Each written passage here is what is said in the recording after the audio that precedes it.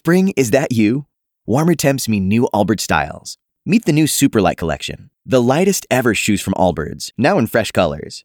These must-have travel shoes have a lighter-than-air feel and barely there fit that made them the most packable shoes ever. Plus, they're comfy right out of the box. That means more comfort and less baggage. Experience how Allbirds is redefining comfort.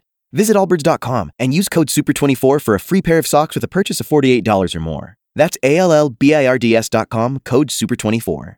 We have more evidence of friction between President Trump and Democrats in Congress on the coronavirus, as the White House has refused to make Dr. Anthony Fauci available for a House hearing this week on testing shortfalls for the virus. That comes as there's already finger-pointing over a special House subcommittee set up to review the several $trillion in emergency relief spending on the virus, as GOP lawmakers argue it's unneeded in all politics.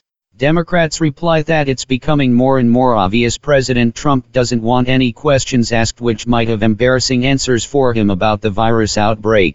With government struggling to adapt to the coronavirus outbreak, the U.S. Supreme Court will convene by telephone today, after postponing oral arguments on cases in March and April. What will be historic about the arguments over the next 2 weeks is that they will be broadcast live for the first time in Supreme Court history. Unlike Congress and some federal courts, the U.S. Supreme Court has steadfastly refused to allow broadcast coverage of their proceedings, as only a few times has the High Court made same-day recordings available to the public and news media.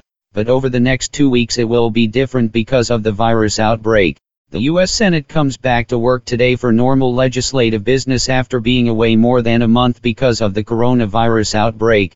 But in a window into some of the issues confronting the business world and their reopening plans, senators have been told there are not tests available to check to see if they are positive for the virus. So that means there are not tests either for the army of staffers, security officers, police reporters, and everyone else who works in the U.S. Capitol complex like me.